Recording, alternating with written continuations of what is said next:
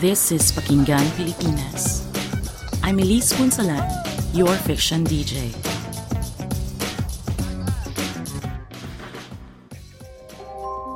Toys. Who of you as a kid did not have a toy? Sure, there have been hundreds of toys churned out by manufacturers every year, answering to each imaginable whim, even the unimaginable ones like virtual birds slingshot to their deaths to take down their swine fiends. But if we didn't have the store-bought ones, usually we'd find alternative things to play with, be it old bottles turned into rattles, a cutout doll from a magazine, a ball made of string, a castle made of pillows stacked high on a bed.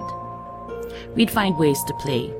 And this isn't a recently acquired trait of humans. Oh no, the toys made of rocks, sticks, and clay, wooden dolls made of movable limbs and wigs, bows and arrows, yo-yos, had been excavated from the remains of ancient Greek and Egyptian civilizations.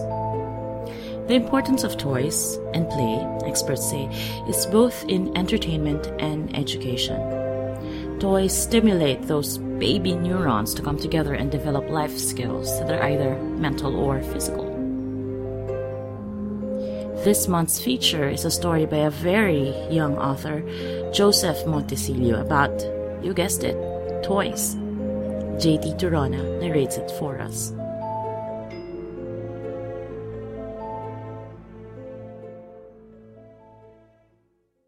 New Toy by Joseph Anthony Montecillo. There were so many. It was hard to keep track of them all. Old toys that had been dissected and examined repeatedly now scattered the large room. I tried to pick a new one to play with, but I had already memorized everything that made my toys move. There was nothing new to do with them. I picked up one of the older teddy bears. It had been one of my first. It was pretty simple. It had a small speaker in its mouth and a few inner workings that made the bear's arms and legs move. This was the first toy I had dissected. It hadn't been too hard. A pair of scissors had been enough to expose the bear's stuffing and mechanics. I felt the stitch on the back of the bear. I held the bear as I sat on my bed. I grabbed a pair of scissors that were on my bedside table. I cut where I always did. It didn't take long for me to cut through the stitches. I reached in, pulling out some of the stuffing. I felt the wires inside, comforted by their familiar texture. Someone knocked on the door. I placed the scissors back on the bedside table and shoved the bear's stuffing back in. I smoothed out the cut as best as possible before tossing the bear into the corner of the room. Mother entered the room. The locket she wore twinkled, like a star in my dark room. She turned on the lights before saying, "Son, come downstairs. You need to see something." I nodded and followed Mother downstairs. She had been gone for a while, and I had wondered when she'd be back. Maybe she had bought me a new toy. We walked into the living room, where Father was holding something in his arms. He was smiling at it. I had never seen him smile like that. He looked up at me and said, "Come closer, son. You need to see him." Mother sat down on the couch as I approached Father. Once I was close enough, I could see what was in my father's arms. It was a baby. It was fast asleep, and Father was gently rocking it in his arms. "This is your brother," he said. My brother. So it was my brother. I just smiled, thinking about how to play with my new toy. They brought out an old crib and set it up in my room. That's where my new toy slept. It didn't bother me much on the first night. Mother had said that the arrangement was only temporary. They would find another room for the toy, but for now I just had to live with it. I couldn't help but wonder where they had bought it. I had never seen one of those on sale before. Maybe it was a new store. Or maybe It was one only Mother and Father knew about. I stood next to the crib, looking down at it. He was awake now, glaring at me. "What makes you move?" I asked it. It didn't reply. I stood there, watching this new toy Mother and Father had bought. I thought about my unanswered question. What did make it move? Was it wires and simple mechanics like the bear?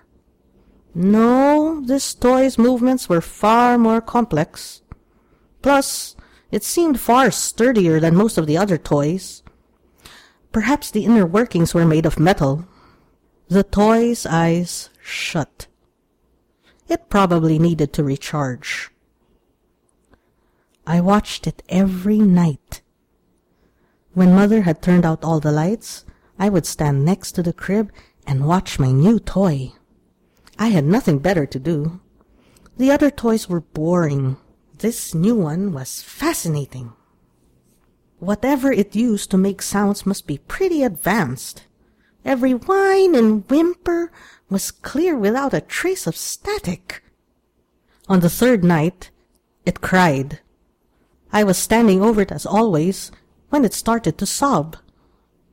Mother and Father rushed in and went to the crib. Mother picked it up and started rocking it in her arms. Father led me back to bed.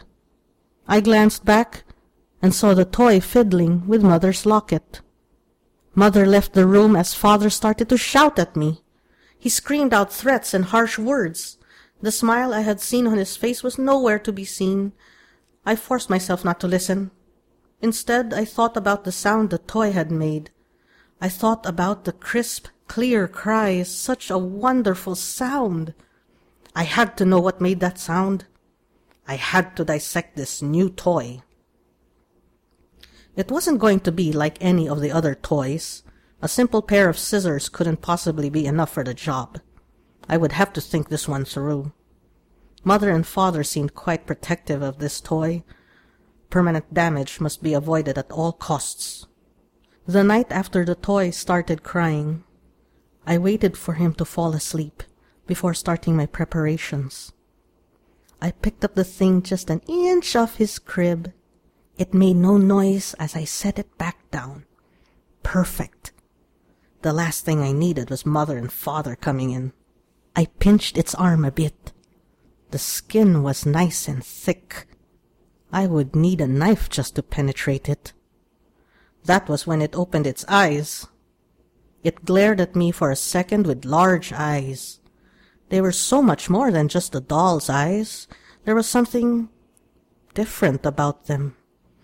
Then it opened its mouth and started sobbing. "No," I muttered. I picked the toy up, turning it over in my hands, looking for the off button. I could barely see in the dark, and the crying was starting to distract me. That'd be another thing to search for during my dissection. An off button. I set it back down and rushed to my bed. I covered myself up just as Mother and Father walked in. Breakfast was quiet. Mother and Father seemed tired. They must have been up all night trying to turn the toy off. It must be hard, especially since the off button is so hard to find. What kind of toy doesn't have a clear off button? Everything has an off button. Father had a new watch on. I asked him about it, but he didn't say anything. Maybe he had figured out that I had caused the toy to start crying last night. Mother wasn't eating. She just played with her locket, watching Father and I eat. It wasn't long until Mother went back to bed and Father went off to work. I got a steak knife from the kitchen and took it upstairs. I stuffed the knife under my mattress. I could hear the quiet breathing of my new toy in its crib. Tonight would be a special night. Darkness slowly crawled into my room. Night came, and the stars dotted the sky. Only the bright moon lit the room, blanketing everything in a pale white light. I lay in my bed, thoughts about tonight keeping my eyes open. Time passed. Mother and father would enter the room now and then. They would check up on it and leave immediately. I got up, picked up the knife, and approached the crib. The toy had been peaceful all day. It hadn't cried and had slept most of the day. I listened to it. It's breathing. Perhaps that's how the mechanism works. Maybe it used the air like some kind of accordion. The knife shined in the moonlight. I picked up one of the toy's arms and grazed the knife's blade on its skin. A thin line of blood appeared on the arm. Was it synthetic, or had it come from donors? I inserted the knife deeper into the skin. The knife must have gone at least an inch deep. I dug my finger into the cut, parting the skin. I tried to dig in deeper. It wasn't long until I felt wires, nice, thin, slippery wires running through the toy's arm. The cry pierced the silence. I pulled my bloody finger out, looking at the toy. The cries grew louder as it started thrashing its arms and legs, splattering some blood on my face. Mother and father came in then. Mother rushed to the crib, picking up the toy. She used her robe to wipe the blood off its arms. Father glared at me and asked, "What have you done?" I didn't say anything. Father and mother left to clean up the toy. I sat on my bed. Dead doll's eyes stared at me from everywhere in the room. I tried not to notice them, reminding myself that they were just toys. But I could feel them. Their accusing stare surrounded me in the darkness. Father and mother came into the room without knocking. Father approached me. He held something in his hand. I tried to figure out what it was as he sat down next to me on the bed. Then I could see it, twinkling like a star in my dark room. I expected him to start screaming again. Instead, he opened up the locket. Father sighed as he looked at the bright red button inside the locket. "Everything has an off button," I murmured. "I'm sorry, son," he said.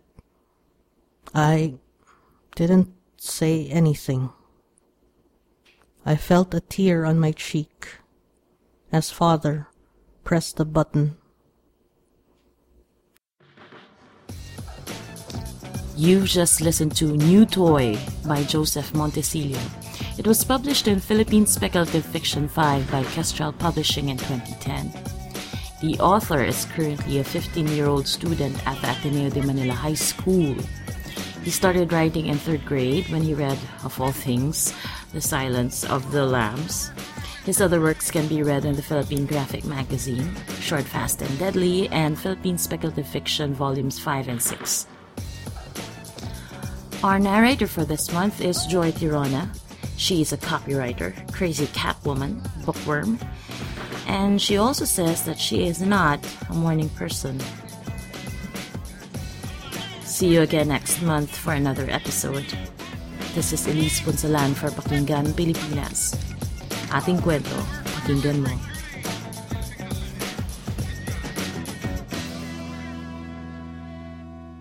For more audio fiction by Filipino writers, go to pakingganpilipinas.blogspot.com.